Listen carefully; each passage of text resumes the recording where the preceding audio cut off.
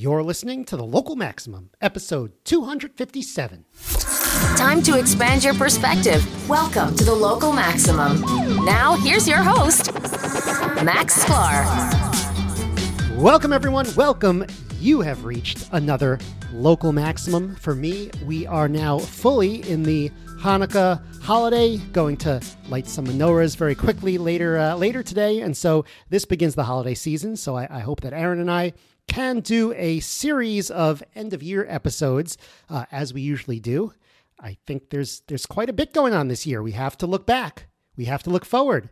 Do we have to look sideways? I don't know. What would that look like? Maybe Aaron can help me figure that one out. That would be a third episode. But today's episode concerns the debate that I did in episode 251, where I defended democracy despite all the frustrations with it, from the idea that monarchy is preferable. Very fascinating debate if you're interested. That is episode 251. I also wrote a blog post about the experience, which I think for those of you who are either doing debates or just doing public speaking in general, you might be interested in, called 9 Tips for Participating in a Public Debate. I shouldn't hold up one finger. I should hold up 9 fingers. 9 tips for participating in a public debate. You can get that on the show notes page at localmaxradio.com/247, or also my personal blog at maxsklar.com. So to discuss these things today, we're talking to the expert, the one who organizes the largest political debating society in New York, I believe, or at least the most fun one, even though he does have some words for me when I talk about entertainment, but we'll get to that in a minute. But that will be Gene Epstein, and he runs and moderates the Soho Forum, which is a monthly debate series by the Reason Foundation. Gene is no stranger to the Local Maximum. He was also on with us in episode 176, if you remember from last year, as an economist to talk about capitalism and innovation. He's going to critique both my debate and my article. And then we're going to talk about some of his recent debates, particularly one that he did with Benjamin Applebaum of the New York Times. I guess, what's the point of running a debate event a debate society if you can't get in the ring yourself every once in a while and do the debate? So that is exciting. Also, if you like listening to these debates, go to thesohoforum.org and you can get tickets to go live in New York, or you can just listen online. I want to highlight the next debate concerning monetary policy will be on January 26th. So check that out. All right. Without further delay, let's introduce our guest of the week, the founder of the Soho Forum, Gene Epstein. You've reached another Local Maximum. Welcome back to the show. Yeah. Oh, thank you very much, Max. It's a privilege and pleasure to be on the Local Maximum for a second time. I know you don't invite guests back unless you felt they were interesting the first time. So I'm absolutely quite relieved that I made the grade with the great Max Sklar. Well, people saw the debate, and there were a couple people who were like, "Oh man, you did a debate. Wouldn't it be cool if you had Gene Epstein on and gave you a little coaching session?" So it was backed by popular demand. Oh, okay. Well, that's nice, Max. It wasn't really your free choice. It was just that your fans wanted me back. Well, of course, I had to choose to do it too. So okay, Max, this is ridiculous. Here I am fishing for a compliment, like some jerk. So I'll back off. It's a privilege to be back. Pleasure to be back. And but you did. For those of your many fans who don't know, you did a debate at the Shell in New Hampshire. And one of the things that I want to suggest is, first of all, make sure that the audio is good when it comes to the Q&A. I know for some reason the audio really faded when people started to ask questions. I don't know why that's the case. Well, there was no microphone for the people asking questions, so it was just the microphone on the stage, and it was actually my podcast equipment. It was so they asked me to be like I didn't realize that I had to be the AV person as well as the debater, and I was kind of like taken aback because I was like, wait a minute, I'm preparing for the debate. I can't set up the microphones. I could bring my microphones, but that was kind of an afterthought because I was more worried about the debate. All right. Well, all right. Yeah, no, it's just, New Hampshire, you guys up there, you free staters, sometimes you give anarchy a bad name because anarchy tends to be identified with disorganization, that there's no manager and all that. But okay, that aside as well, there should be a moderator who runs things, a moderator who just knows a few things to do. Dennis Pratt was sitting in the front row. He should have been the moderator. Dennis Pratt, by the way, make a special announcement almost for the first time. Dennis Pratt will be a moderator at my forthcoming debate with David Friedman at PorcFest in late June. And David and I are going to debate an issue about which he and I do deeply disagree. As you perhaps know, David makes a big thing about repudiating what I prefer to call the zero aggression principle, or of course more commonly called the non-aggression principle. Thinking of it as relatively useless to make libertarian arguments, and then in fact arguing that it doesn't really hold up as a principle. That David does. I think David is a very valuable thinker in every other way, but I believe that he's a flawed thinker in this regard. And I thought it'd be interesting for us to have a debate on that issue. Now, Dennis is going, and that will be at the Shell, at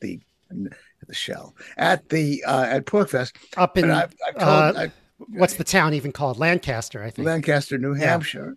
And David has agreed to it, to the debate, and he's going to defend a resolution having to do with it. I'm going to take the negative. But in particular, the moderator, as I've told Dennis Pratt, make sure you, as moderator,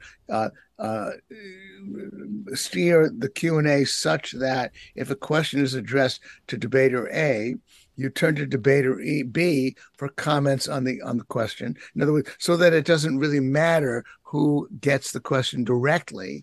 Right. The other side gets to comment, and of course gets to comment on the nature of the answer given, as well as on the question, so that we have a decent debate going during the Q&A. Now, this wasn't even done all the time at your particular debate, as I recall. It was less, it's not this debate was the minor leagues. You run the major leagues. So, we're just trying to get it together. Okay.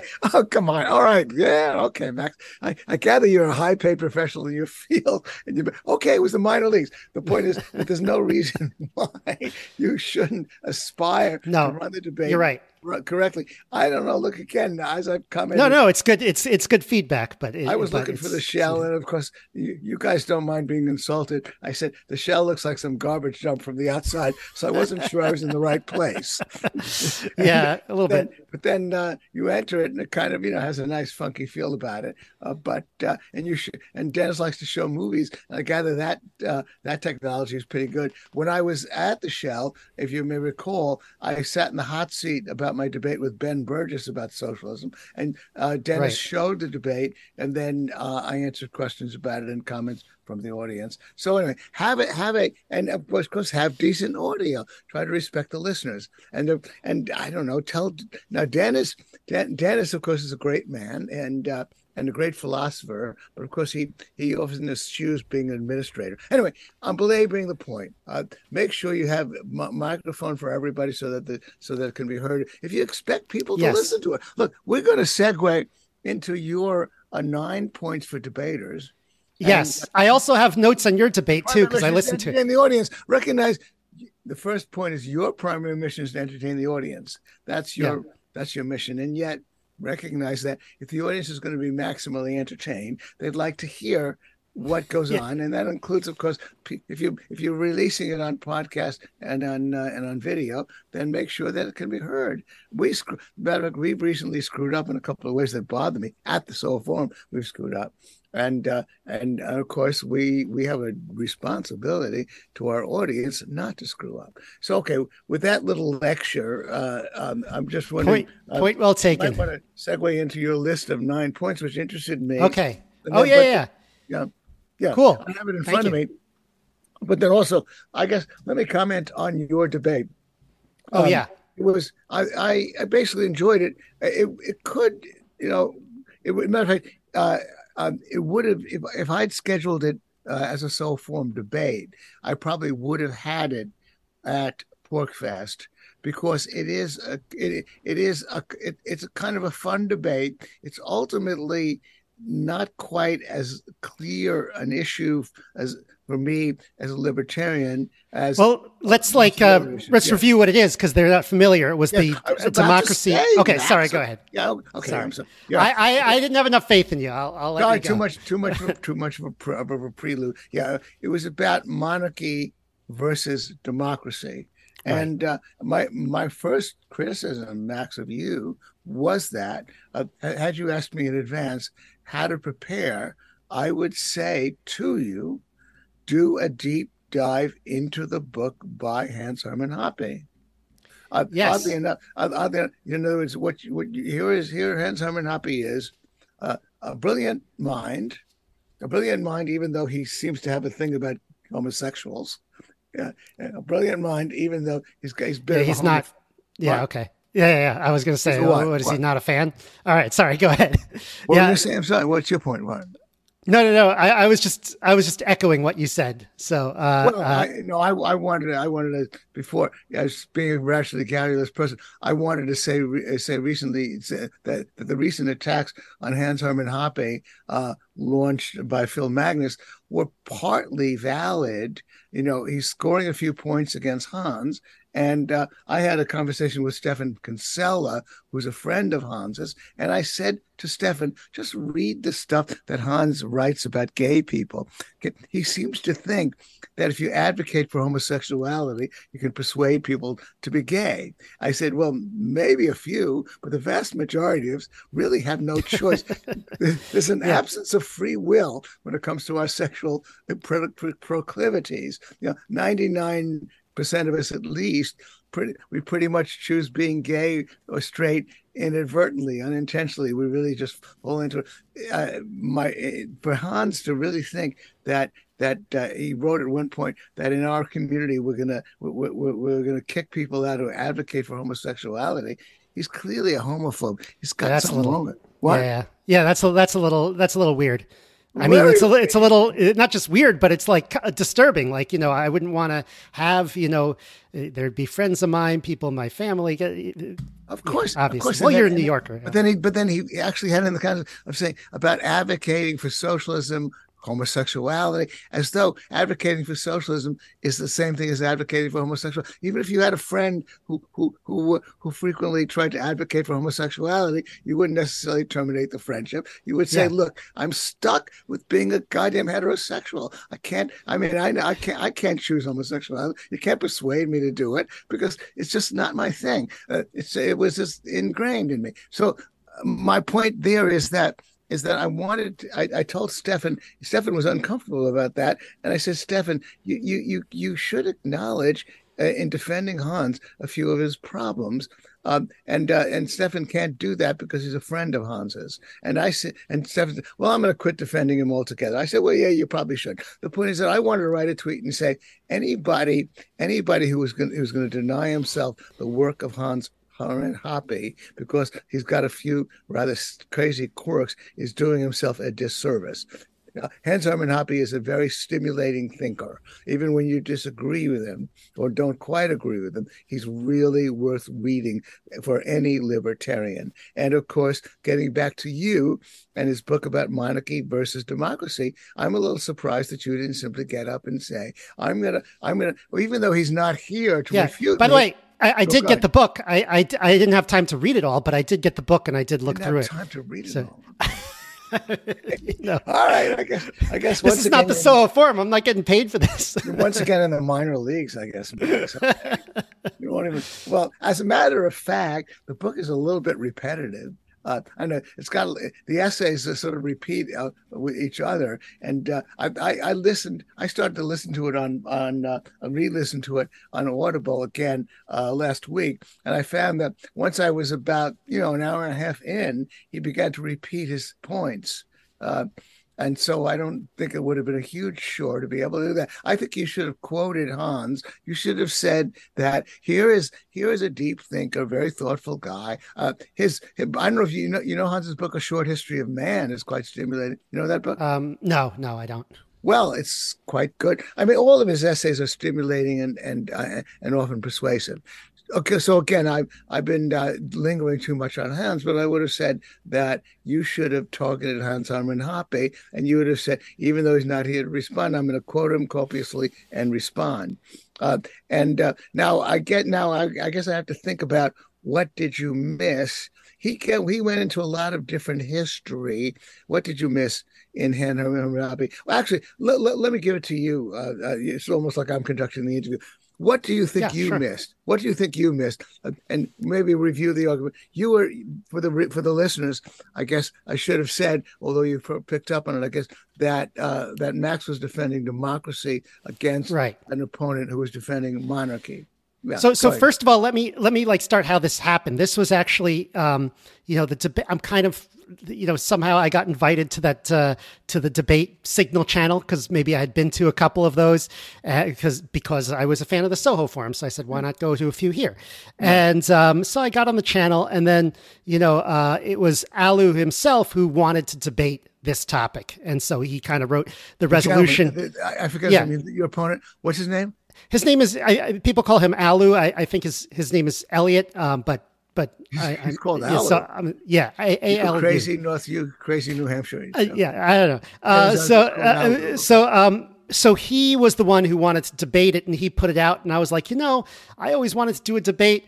I spoke to Gene. Gene's recommended I try a debate one day, and I was like, what? Let me say, sure, I'll do it. And because it's a topic that interests me, I thought it would be a little bit of a challenge. So I did it, but it wasn't like, I wasn't the one pushing the issue. Like I wasn't the one gunning to debate this particular issue.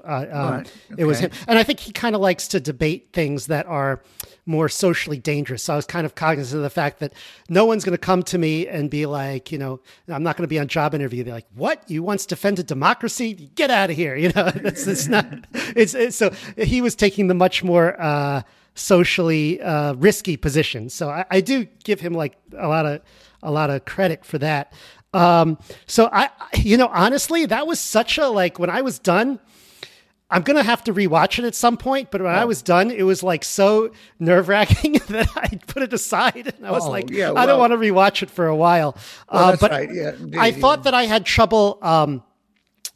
trouble juggling coming up with my own statements and figuring out which one of his to respond to. Like, I really didn't have a good intuition of like, what is he saying that the audience is connecting with that I should respond to? Yeah. And what is he saying that I should just let go? And I don't know, maybe I did okay on that, but I was just I found that I was flustered. I didn't know exactly what to do. Also, Max, by the way, I mean, once again, I guess you were in the minor leagues. You bear in mind that I listened to it when I did an interview, for example, on my recent debate with a New York Times editorial writer, and Tom Woods asked me to discuss it on his show, and of course, I felt I got to do my homework and watch my debate so that I don't miss it. Because oddly enough, this is the odd experience.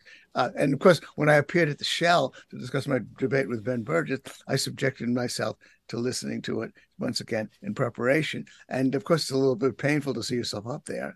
But I guess you avoided that ordeal. You didn't prepare for this discussion. I will get back to it. But okay. I did prepare for this discussion by listening to your debate and to the Tom Woods discussion. Well, that's a little less painful. No, it was wonderful. It wasn't painful at all. Because you're not up there. That's the point. You have to watch yourself up there. Okay. It's a little bit more painful. I will pledge to subject myself to that at some point in the near future. Let's say at some point in the next month. Should have done it in preparation for this interview. Okay. Once again, I'm marking you down. Okay. It's all right. But anyway, that aside, that's 2 markdowns. The only thing I can say about the monarchy, I found it stimulating. It's obviously a little academic for sure, because we don't think monarchy is coming back. A little academic for sure, because no libertarian favors monarchy. It's just comparing one thing with the other. But it is stimulating, and I guess since I've been basically sort of a little bit harsh on you, Max, because I deeply respect you. That's why I give you a hard time. Only because I appreciate it. I appreciate it. I like it. But no, I have to praise the point, a couple of points you made one of them having to do with the problems of succession, and that maybe you didn't put a fine enough point on it. The wars of succession. That Hans Hermann Hoppe and of course Alu, your opponent, they talk about sort of like the long-term investment that you're looking for something, Max. Yeah. Oh, no. I'm just taking notes, checking the time, making sure we're all good. Sure. That you might have. You set me to thinking that really the only key point that has to be made by the pro-monarchist wing and by Hans Hermann Hoppe is that the king has a long-term investment in this property, and that the what's the term that Hans uses, which of course your guy should have quoted Hans a little bit because there's some good. I expected him to a little bit more, and so when he didn't. The politician is just a temporary caretaker. I forget what diminishing terminology is used. But you might have put a finer, when you talked about wars of succession, you might have pointed out that assumes that you might have even cited the show Succession. Have you seen it? I've seen parts of Succession, but I was thinking more of House of Dragon at the time. Yeah, I haven't seen that. The point is that, but not infrequently because of regression toward the mean. Because of a king who's got a lot of or a queen who's got a lot of foresight and a lot of wisdom, you're very disappointed in your children, and they're rather ditzy. They're not really that capable, and similar to the Godfather, Fredo the oldest doesn't get chosen. Once Sonny is killed, Michael gets chosen. And the point is that you then, in the case of the Godfather, of course, then you have Fredo plotting against Michael. So the point is, you this idea that there's going to be this orderly succession when it comes to heredity is a little bit up in the air, as to whether it can really happen. And as you said, you could have really bad times when that kind of division happens. When, let's say, the younger sibling is given the job and the older sibling decides to lead a revolt among his loyalists, Yeah, that was actually one of the arguments where I wasn't sure how strong it was until I did a little bit of research. And then I found out just how common it was. And also and then I found out Mises had commented on it as one of the big problems. And some friends of mine who are not in these circles were like, well, who's that? And I'm like, no, this group is going to love that. So where did Mises comment on it? Do you know? Yeah. Well, so I had a quote from him, and I can't bring it up in front of me right now, but where his argument for one of his main arguments for democracy was preventing these kinds of wars. And so once I saw him making that argument, I'm like, okay, it's good that he's making that argument because that really helps my argument for this audience. Preventing the wars of succession. Yeah, right. I mean, I gather. You inspired me to think of my Bible, my Old Testament. I guess you're not Jewish, are you, Max? I am. So if you're Jewish, and you probably know your Bible was after King, after Solomon, I guess. Well, there was a really Absalom, Solomon's kids, the kingdom divided. That was the split between Israel and Judah, the north and the south. Because of a succession problem, I believe. Yeah. And because again, you don't. And in the case of the serious succession, which is of course about business, he doesn't think any of his kids can really take over, and so there's an incredible amount of fight between them, and so indeed, I guess that's a kind of a key point. So you don't get this great foresight on the part of the king necessarily, and then indeed, just because it's your children, do you really have a long-term investment? And then, of course, obviously, you still have a kind of a dynastic attitude on the part of some politicians as well, by the way. Right. And there are, you and I obviously are libertarians, and we don't have much of a high regard for politicians. And we do see, of course, some force to the argument that they're temporary and that they'll loot the treasury and all that, the rest. But every once in a while, they care about how they're depicted in the history books. Sure. And so the differences are not as stark as Hans tried to emphasize. I tried to make the argument, and people, I got some feedback that it wasn't. They were kind of confused about where I was going with it, like with the argument about the test that you're going to take, where I was trying to make the argument that at some point you're, I'm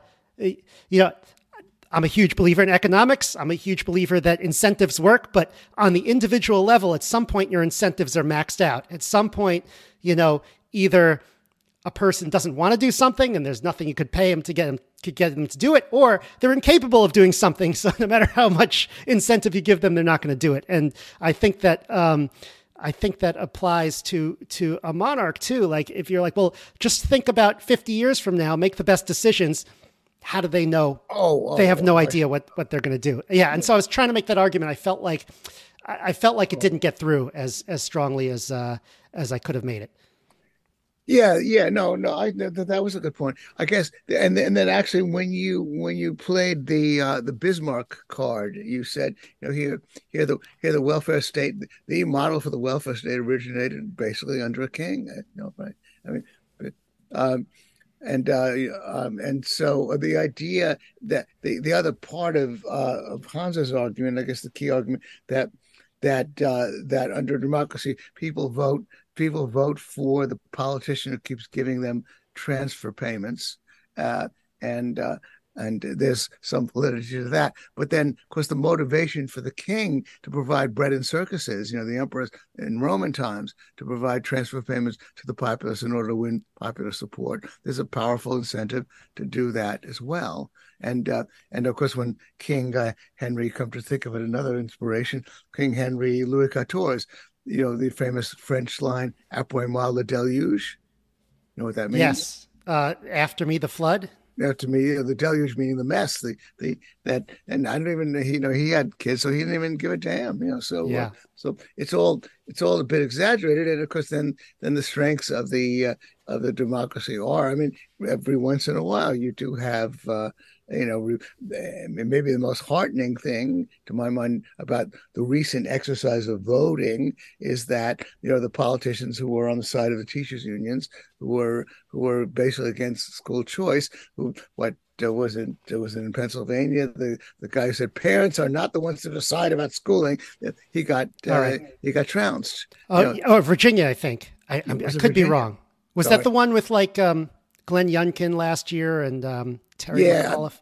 It slips by me so much. I probably have the wrong state, so I'm just showing how poorly I follow all this electoral politics. But certainly it's probably better off.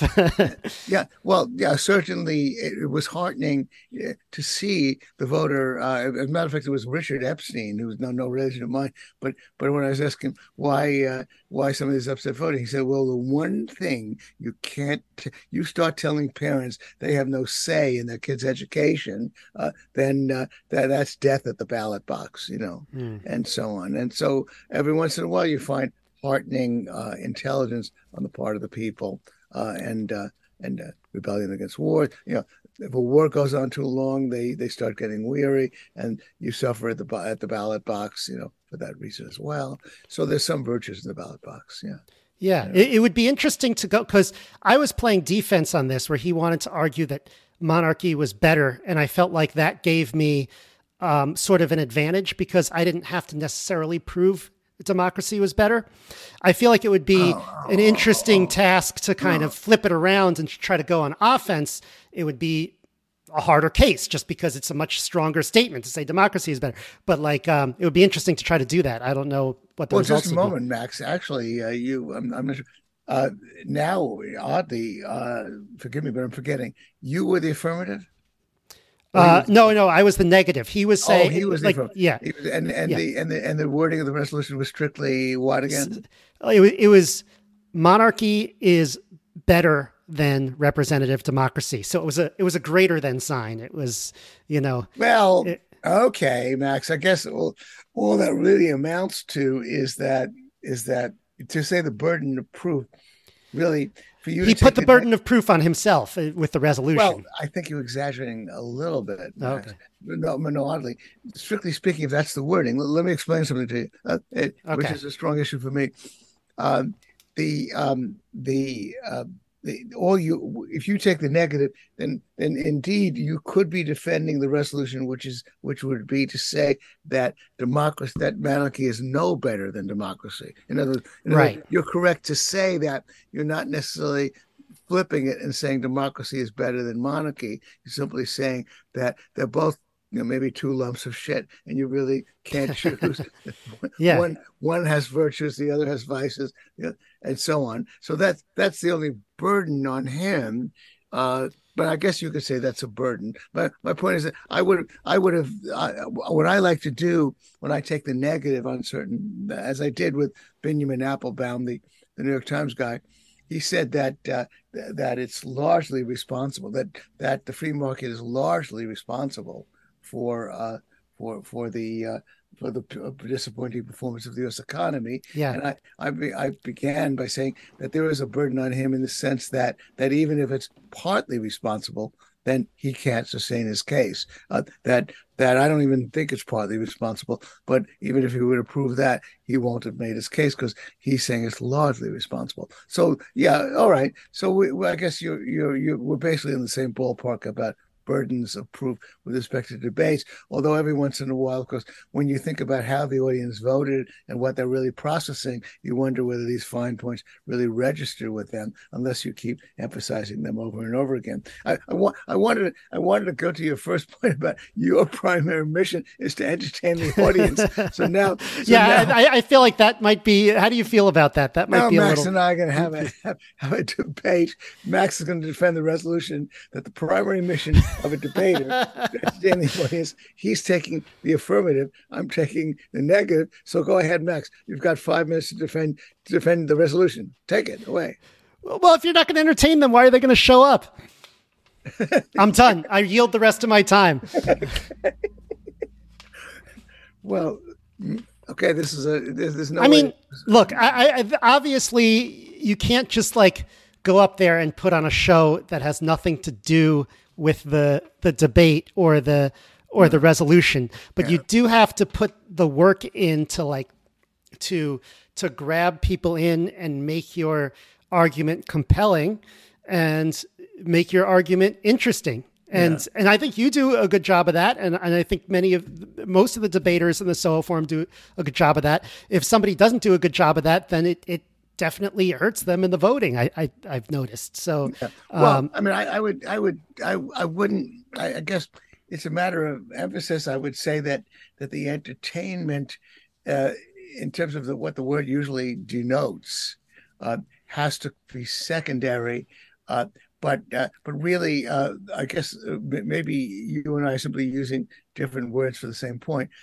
The thing that I believe makes the people buy tickets to the Soho Forum events, at least in part, is that it's a piece of theater, and that it could be, when you speak about entertainment, think of some of the worst. So think of great tragic dramas that you might like, or tragic films. Yeah. They are, so to speak, entertaining, but sure. but they're not necessarily funny. They're simply dramatic.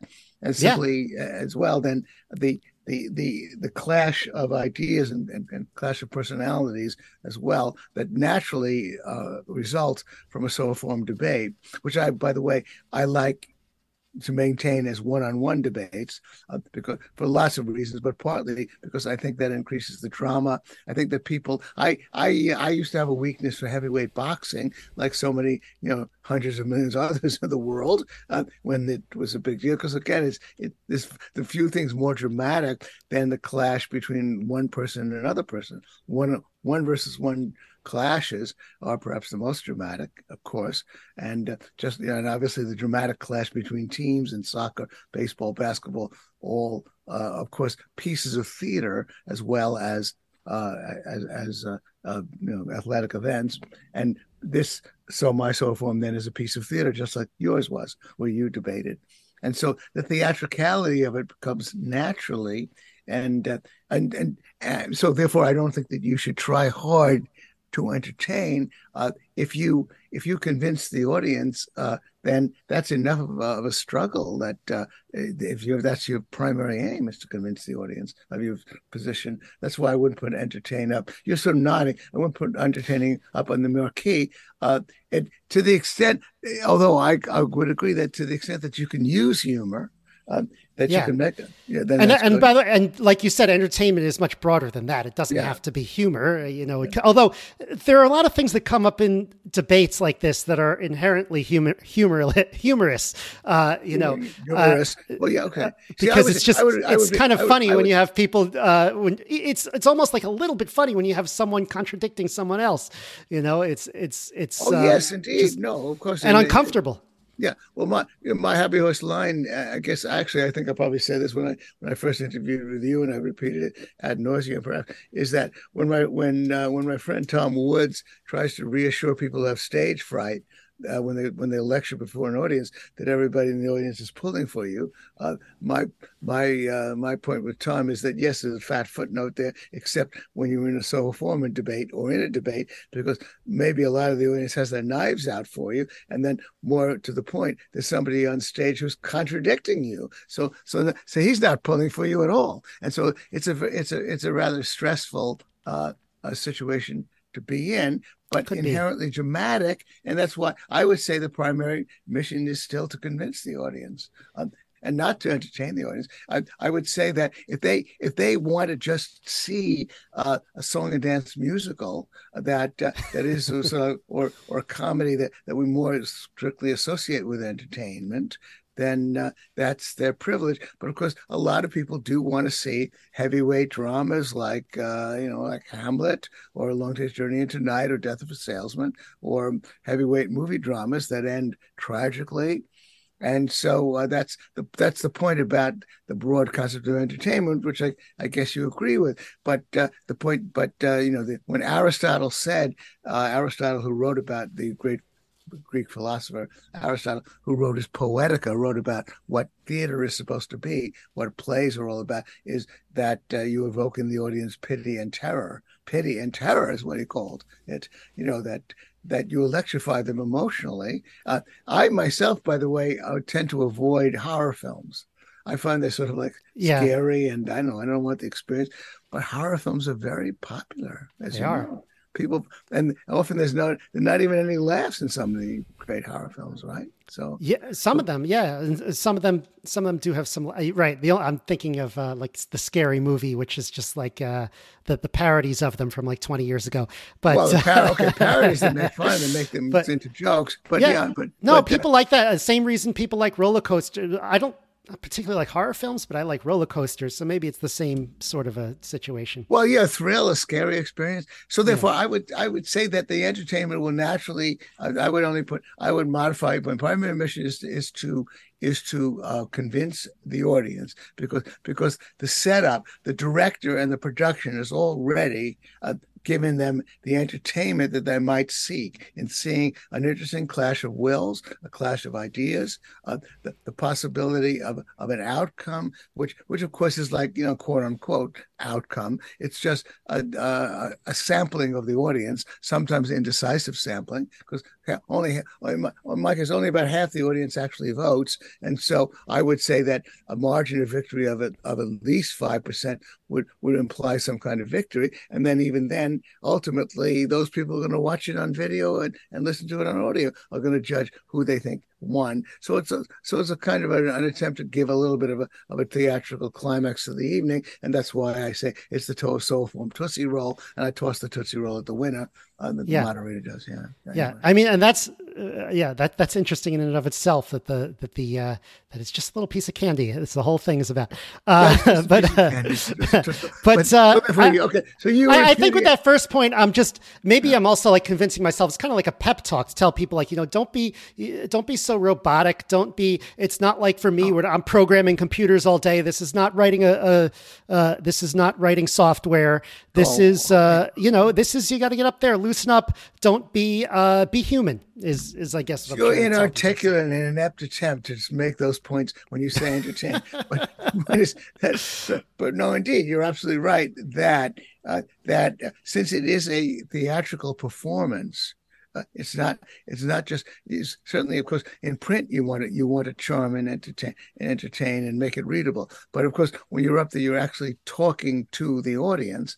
Then Right. I want to recognize that your personality has got to come through. Although maybe you could be directed by others. I accept suggestions from others. As you know, my big taint, which my assistants have now haunted me with, since they're now selling swag with that picture of me on, and they're running on Instagram that moment when I yelled at Bhaskar Sankara, learn some economics. Oh, and yeah, I was there for that. It's apparently had hundreds of thousands of views, and my assistant Jane assures me that while it was dumb to do during a debate, he said every once in a while some of us do think about some of these progressives. Please learn some economics. The yelling at them would be a good idea. But the point is, I made the mistake of losing my temper with Bhaskar Sankara in that particular debate.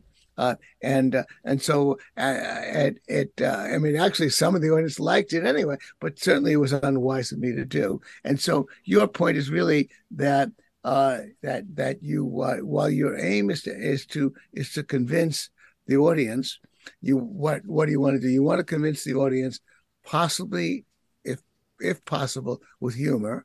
Now, I knew I had a couple of, for example, getting back to my debate, Benjamin Applebaum, again, of the New York Times, he defended the resolution that the free market is largely responsible for the dismal performance of the U.S. economy. And so I knew that I probably had a couple of jokes at his expense when I quoted him on having taken a number to the third decimal point in order to prove his point. And I used that line, if you torture numbers long enough, they'll confess to anything. And I said, and Benjamin clearly felt it necessary to torture them to the third decimal point in order to get them to confess. You also had another good line in there, which got a laugh, which was taking his writing on housing, and then, I mean, it's kind of an old trick, but then announcing who it was after the, saying, "Oh, this was written by my opponent here," and then it was, I don't know, it was pretty funny, right? Because you're thinking like, what is he talking about housing? It's like, oh, that's the other guy's article. And I saw Benjamin actually flinch when I watched the video. I saw Benjamin actually flinch when I mentioned that. So if you possibly can, but oddly, you can't always make jokes. You want the jokesters. Sure. You're not up there to make people laugh. You're up there to convince them. And the only thing, of course, obviously, is that you want to the extent that you can, you want your personality involved, but you want the force of your sincerity and your argument to come through. And you don't want to get angry, even though your opponent is sometimes saying outrageously stupid things. And so I always have to control my anger. And so, because that's a part of me, and that's always good advice. Well, we're dwelling on. We should go to your other points. This is we can have a whole. We could talk a lot about this one point. Your audience is good, and I guess we agree with that. Although, of course, we'll see what I would put up front. Of course, obviously, your primary purpose is to I would say, to rewrite your primary purpose is to convince the audience of your position, and that in so doing, that I would write, in so doing, use humor if you can, but only if it flows naturally from your argument. Right. No, you don't want to fit something in that doesn't fit with your particular argument or your personality. Yeah, no, there are speakers. It's the old convention. A speaker starts with a joke. When I delivered economics talks, I would often use a joke and so on, but which only loosely related to what I was about to say. So that corny stuff, sometimes you still might do it if you deliver a lecture, but not when you're doing a debate. I also think you shouldn't be overly sincere in being nice to your opponent and saying, "Oh, I'm really grateful. What a worthy, great person." I know, whatever. Sometimes people get a little bit excessive in that. Sure. Way, but also, most importantly, the delicate balance between speaking with great sincerity and even passion, but somehow or other avoiding character assassination against your opponent, and hopefully exposing your opponent's stupidity without calling him stupid, which of course is difficult for me. But then your opponents haven't been stupid though. Like, the last guy was clearly very clever. I guess I put a high bar for stupid. I mean, God almighty. I mean, Benjamin. What are some of the things he said? Yeah. So, let me think of some of the things that Benjamin said that were slightly crazy. I mean, when I said to Benjamin, oh sure, you could get smart people to say things that are slightly crazy or even very crazy. Okay, well, crazy. Look, pretty ignorant for somebody. When for example, when he put in a measure of compensation as a share of gross domestic product. He made two mistakes, but I said he didn't include benefits. And I was frustrated that I didn't respond. I said Benjamin obviously values his health benefits and the contributions to a 401k at the New York Times, but he doesn't include that in his measure of compensation. He excludes it. And then he got up and said, well, if you think that medical benefits are worth any more than and worth so much today, then be my, I don't know if you probably don't remember when he said that. He was I don't remember that exactly, but if he said that, that's a little, because everybody knows that like health insurance is a big part. It's a big draw for many people for their jobs. It's a big draw, and a lot of things. Yes, indeed, and a lot of things that and actually, oddly, I tell you this. Maybe you don't know this point that in my day, and when I was in my 20s, I'm now 78. None of us really thought about getting health insurance when we had a job because the cost of seeing a doctor every once in a while was not really that big a deal in your budget. And then secondly, or a dentist. And secondly, if you came down with leukemia, you'd be dead anyway. But that's the key point, which is that, or if you needed a bone marrow transplant, there were no on the odd possibility that in your 20s you would catch a really life-threatening disease, you'd be dead anyway. So what's the point?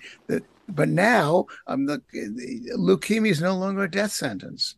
Now, and you could get bone marrow transplant. If you come down with something serious in your 20s, it could cost a lot of money, but you want the health insurance on the off chance that you get it because they can save your life. All I'm saying is getting to Benjamin. As you said, health insurance is important. He said that. Okay, he said a lot of dumb things. I don't know if I should dwell on what Benjamin said. I had a list of things that he said that I was kind of confused by, and yes. we can go into them if you want. But go ahead. That he said or that I said. Yeah, right. So I don't know if you respond to this directly, but he said that it's good that we have a welfare state, a safety net, because if we have that safety net, then people are more willing to accept free trade internationally. And I'm sort of thinking like, well, okay, but he's saying if we kind of violate free market principles a little bit over here, then that gives us the political leeway to expand free market principles over here. So that's not necessarily attacking free market ideology. That's more of like a political, sort of like just a statement of political realities, which I mean, he could have argued in favor of the social safety net and said, well, this allows us to have better policy over here. I mean, okay, that would be one argument, but I just found it a very strange, I almost found it he was trying to make, he was arguing that, restrict free market ideology over here to have it more over here is not a very strong argument because he's kind of saying, that's how I took it. No, I don't, yeah. No, it's your point. He did make that point. I as you know, I preferred to try to point out that he had put a toe in, and that's when I quoted his article, in trying to understand that that government policies are making it difficult for people to get other jobs, to have free mobility, and that if we opened up these opportunities for people and didn't constrain them with housing policy as well as with restrictive licensure, then we could cure a lot of the problems that concern him. That we could make it enhance the mobility of labor. So I wanted to harp on that particular point rather than I address the point that you made, which is that indeed I didn't specifically address that point. Although I guess you're making an interesting principled argument that I might make in front of libertarians. Although when you talk about know your audience, number two, in a way, it has to be footnoted to say, know the audience of people. The most subtle thing: know the audience of people who are on the fence. Know the audience of people who might be persuadable. They're not, because they're going to be there's going to be the two extremes. The people who are going to love you no matter what you do, because right. I of course all have these fans, and you do too, Max. And then the people are going to hate you no matter what you say, and then maybe hopefully the people in the middle. And that's of course a real art and real guesswork as to what will work with people in the middle. But of course, when I made the point that look, I'm to the extent that we have inequality and we're impeding the mobility of labor, then isn't that a concern that Benjamin also shares? And then I quoted from his article about it. So I made that point. But picking up on your point, you said, well, you're sacrificing one principle for another. That would be more of an argument you might make to libertarians. The only other thing I might have said, had I had more time, is that maybe he could cite some empirical data showing this to be the case. That we have more of it. I actually question that, because I think you'd have to choose smaller countries like Sweden and other countries. The small country is so dependent on imports that the populace are a little bit better trained to appreciate the point that we really have to have free trade if we're going to survive. The U.S. is a much bigger and more self-contained economy, so there's more of an indifference to the idea. So I'm wondering if even his empirical data are valid. And then just because you give people social safety net, if they still feel their jobs are threatened, if there's a powerful steel union feels their jobs are threatened, they'll keep steel out anyway. It's not really going to help. So. But that's a good point. You got anything else to say? Similarly, I mean, I'm not going to cover the stuff that was already covered, like on Tom Woods, like the growth data, which we've already covered, that the 3 decimal points. But I didn't quite understand his argument about the cartels. I think he was trying to say, okay, well, a free market economist is going to say you can't have cartels, which is, not quite true. And then it turned out there were a lot more cartels than we thought. But how does that?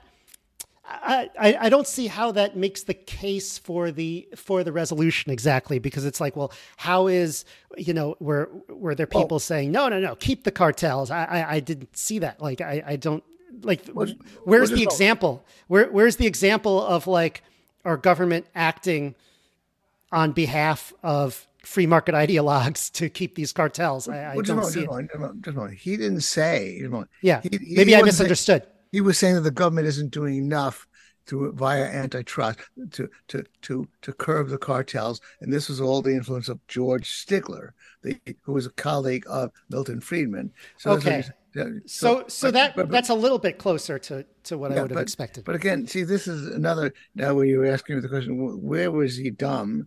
Of course, this is ubiquitous. I find a lot of them are dumb. All I said was that if we're associating cartels in the classic fashion with gouging, with pricing that benefits you, that's why we don't want cartels, because of their abusive pricing policies, which of course is the classic objection. Sometimes you get crazy arguments. Benjamin, by the way, has been all over the map with his arguments, but on that evening he was making the point about pricing. There's collusion and they misbehave with respect to gouging the consumer. So all I said was, let's take the airlines. the inflation rate in with airlines diminished over the last 10 years. There's less pricing power, but as far as we can see. And then all broadly, if you look at the inflation numbers, the fact is that the slowest rate of price inflation across the board was from 2010 to 2020. Until, of course, something else happened, which is easily explained by the explosion of debt and the explosion of money supply. So we had every evidence that the pricing power was weakening. You have a Federal Reserve that constantly wants to goose up price inflation, and we have crazy Benjamin and some of those other lunatics say, "Oh, the cartels are exercising their pricing power," and so then if you recall, Benjamin started to cite France. He said, well, France's prices are better, and therefore, with respect to airlines, and that's the reason why we are a cartel. So I said, but Benjamin, don't you also want to look internally at the pricing patterns in the U.S.? So anyway, that's what the argument was there, and that's why, again, the cartel argument is so crazy. Because I also feel like, as someone who's worked on causality statistical models for profit, I feel like the causal, I have a high bar for causal arguments. You can't just say, this happened and this happened, you know? And so I would have, if you were here, I would say, I would have liked to have seen a more comprehensive causal argument for that. Well, the causal argument, whether you can't make it. Well, again, Max, look, the first place, again, if you see on its face, the airlines measured by the Bureau, the airline fares were mostly down from 2010 to 20, that the pricing power of airlines was weakening.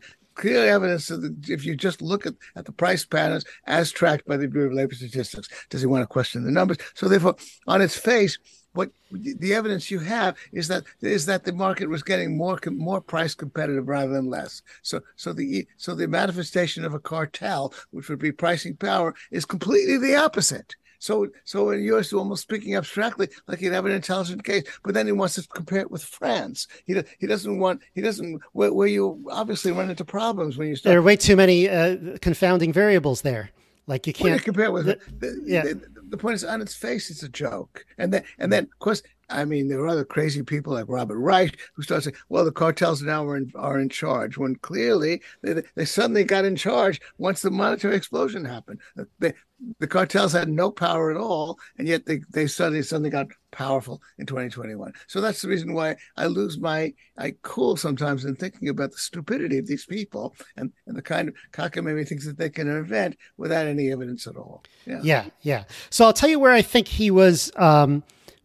He had some good positioning at one point. Now you're going to get me angry, Max, but go ahead. Yeah. Well, no, I'm trying to see it from different points of view. So you brought up his work on housing, and he was very smart to own that and basically say, look, I am not an ideologue. I believe sometimes the free market is good. Sometimes government intervention is good.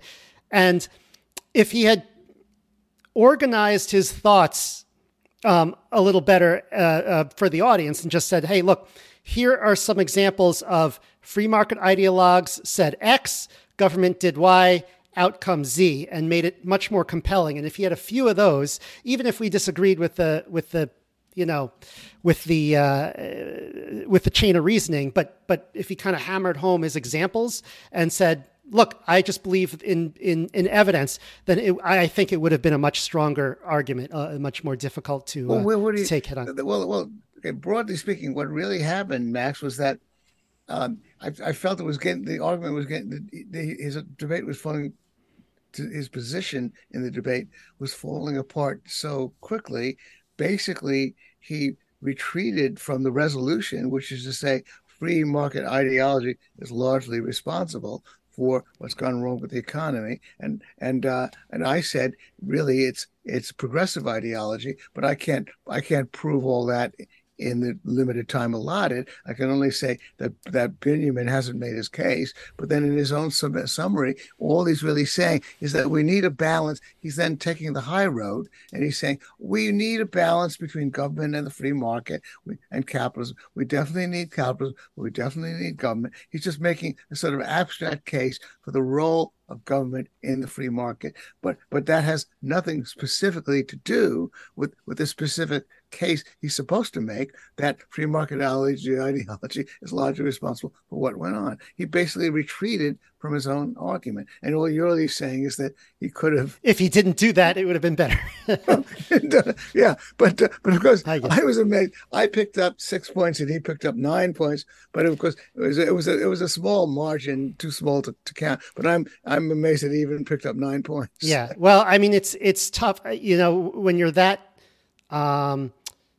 when you start off with such a low number, an audience against you, it's easier to pick up some of the marginal let people. me say, Max, once again, you're the thousandth person I have to correct on that. Yeah. I can only tell you that if you look at the Seoul Forum numbers, and you obviously can say, by the way, that would be an interesting data set. I'd love to, I should write that down and start analyzing. Max, if you go on our website, past events, you'll find that all of the numbers are provided for like our 72 debates. There was one debate where we couldn't do an Oxford style vote because that was with Joseph Stiglitz, the Nobel Prize winner. His wife demanded that it not be a debate, so we couldn't do it. To do an Oxford style vote. But on more than 70 of the debates, we've done an Oxford style vote. And it's easy enough to simply eyeball the numbers and group them. And you'll see that it's pretty much of a wash. That the side that starts with 50% or more has as much chance of winning as the side that starts with 10% or more, and so so that use any threshold that you want, and you'll see that it's random. There's no pattern. There's no evidence from our 72 debates with records that the side that starts with a lower percentage. I'd love to crunch the numbers on that. So maybe I'll try to do that and get back to you. Well, you're a scientist. I did a simple back of the envelope look, and you're a scientist, so you should take a look. I think you'll find it's just too written. There might be a little bit of an edge, but really not enough to write home about. That. Yeah. The one that I did, I was surprised that it was so even. Well, it was a very small audience, so that's part of it. But I was surprised it was so evenly split to begin with. I had no idea walking in what it was going to look like. I know. Well, surprised. Well, yeah. That's interesting. I mean, on that particular debate, I could imagine that libertarians would sort of be open. Although, by the way, I mean, you're now reminding me of what else I was going to comment on. I, as you perhaps know, do not announce the initial vote. I could announce the initial vote once it's taken, but I only announce the initial vote and the final vote when the final vote comes in, and I do that partly because I don't want to make too much of a big thing out of the Oxford style voting. It would also be interesting, like, not to know, because going in, like, I sort of knew, okay, like half the audience agrees with him, half the audience agrees with me. It might be better if I was just not focused on that at all. Right. Yeah, although I've got to say, and maybe this is just the human brain focusing on the negative, I definitely only heard the people in the audience who were supporting my opponent in the debate. So it felt like he had much greater support than he actually did. Well, there you go. So you're then, I think, elaborating on my point. I would advise anybody who actually runs your debates at the Shell to save it until the end. The point again, the end is that's the Tootsie Roll climax. It gives you a little bit of a point to the evening. And so I announced, well, the initial vote, you would have done. The initial vote was even 36, and now what's happened? So then you announce the whole damn thing. And then, as you say, in your own case, it takes the sort of the crazy pressure off. You're there to make the best case you can, and the numbers are not going to do you any good, and they could like put undue pressure on you. And as I say as well, it makes it a little bit too much of a thing out of the Oxford style voting. I just want it as a kind of an end to the evening without making it as though it's the conclusion to the evening. Yeah. So that's the other bit of advice I have about that. Well, we're running short on time, Max. It's a pleasure talking to you. Let me just look over the rest. the rest of your Oh, suggestions. the 10. Yeah. Okay, great.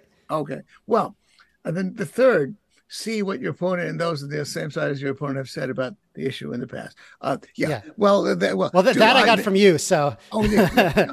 No, of course, I would use stronger language there. I would say again but that the absolute key is do your homework, and sometimes it's painful. When I debated Ben Burgess, I found that versus, for example, debating Richard Wolff, another socialist. Richard Wolff had happily left a whole trail of writings that I could skim. I didn't have to read every paragraph and all the rest of it. So I could go over his writings and a few of his discussions.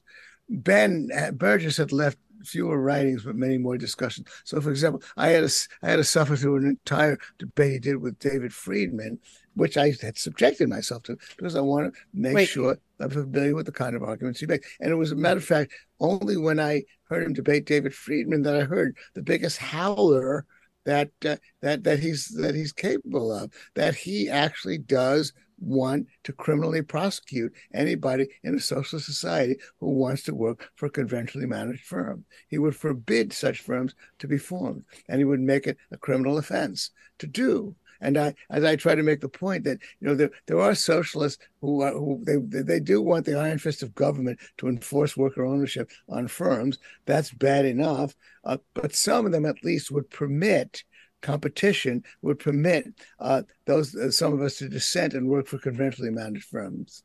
Ben would not do so, and I think it's important to classify him as an authoritarian socialist and to differentiate him from the semi-liberal socialists who want government to force it on us, but would allow at least free market competition. The more reasonable socialists, the more open-minded types. And so I only discovered that particular cornerstone of his argument by listening to his debate with David Friedman. And it's important. So therefore, do your homework, do a deep dive into everything that your opponent has said, so that especially if you're the negative, you can really prepare. And there's very few surprises then for you. Yeah. You will sharpen your thinking, as I perhaps said, and I've outed him a lot, even though I have a high regard for him. Ben Powell, who's at Texas Tech, who debated immigration, he had not read the book written by his opponent, and therefore he was talking past his opponent too often. He wasn't because you have limited time. You want to focus your arguments on the argument being made by your opponent. And that's important. So therefore, very important to do the deep dive. As you have to hold your nose because in the age of podcasts and interviews, sometimes you have to sit through something that you find rather wearing in order to understand what your opponent thinks. It's much easier to skim the opponent's writings than to listen to what he had to say. But sometimes you have no choice but to do that. Yeah. Well, it's better because then you get to hear what they're saying on their own rather than their edited, final product.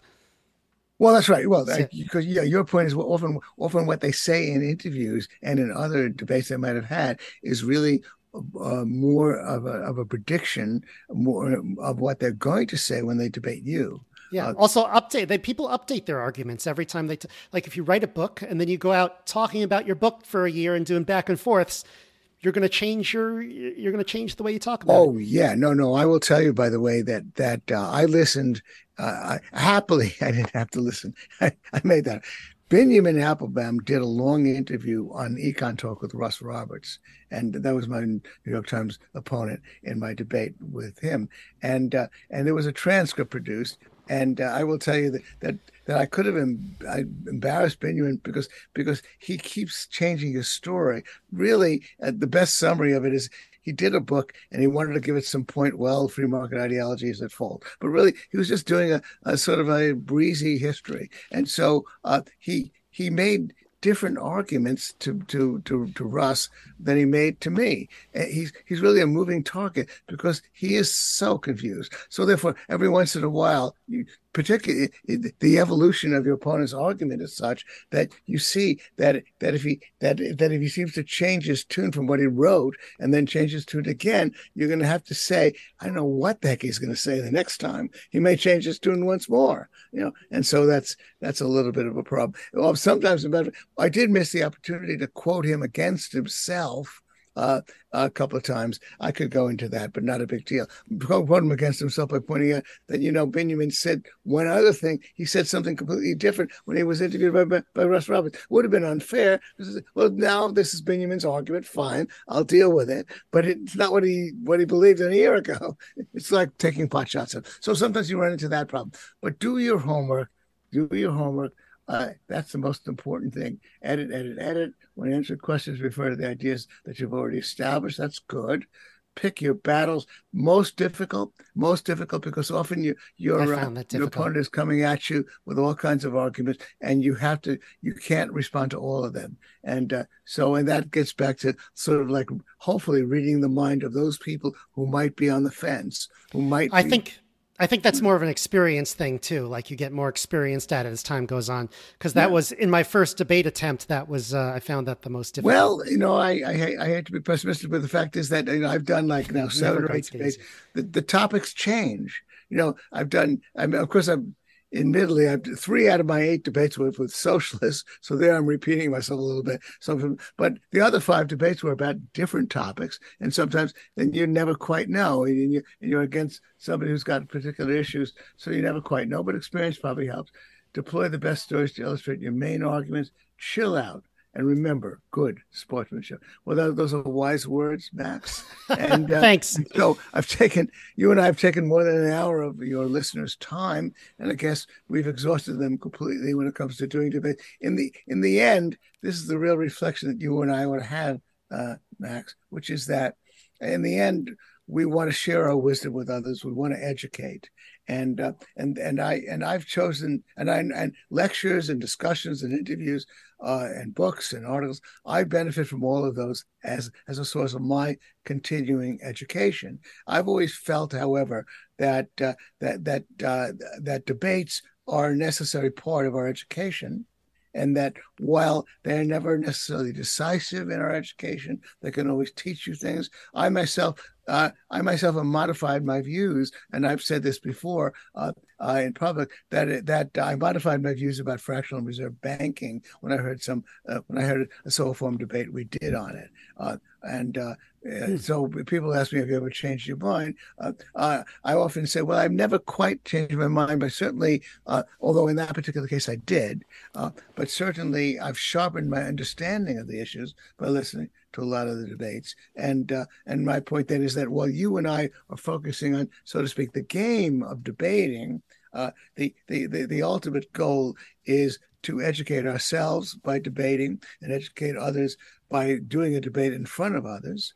And that ultimately then we're appearing before people who are intellectually curious, which is a point I missed stressing initially, because yes, we want entertainment, we want the drama, but really you have to walk into that hall as an intellectually curious person who enjoys listening to the clash of ideas and hopes to pick up on some insights from these particular occasions. Everything from books to articles to interviews to discussions to seminars to panels to debates, they all have their strengths and their limitations with respect to ways in which we might educate ourselves. And you and I just understand that debates do contribute, and that's why you and I believe in the idea of debate. Yeah, I couldn't have said it better, but I'm reminded of that there's a saying that you don't truly understand something unless you can explain it to someone or teach it to someone else, until you become a teacher. But debating is a big part of that. You really don't understand an argument until you have someone there who's trying to knock it down. Yeah, it was actually John Stuart Mill, actually in his book on liberty, who went to the extreme of the point that you really have to be able to make the argument for the other side. I find in order to understand your position, I would say do a deep dive into what I think he went to the extreme of the point. But of course, you're correct. Indeed, it sharpens your thinking. You just remind me a little bit. I object a little bit to college debating or high school debating, where it's almost like like it's strictly a game and there are no convictions, and you have to show you can take both sides of the argument. I think that's a little bit extreme, but certainly the idea of taking the other side of the argument helps you understand the weaknesses in it and possibly makes you understand the strength. I did come in before I heard the debate between George Selgin and Bob Murphy. I was more on Bob's side, although Bob Murphy, I think, has changed his position a little bit. But I began to see that there was more of an argument for fractional reserve, for allowing fractional reserve banking in a free market to happen, because the banks will discipline the other banks that misbehave. Shareholders will depositors will discipline them as well, and so I think let it happen.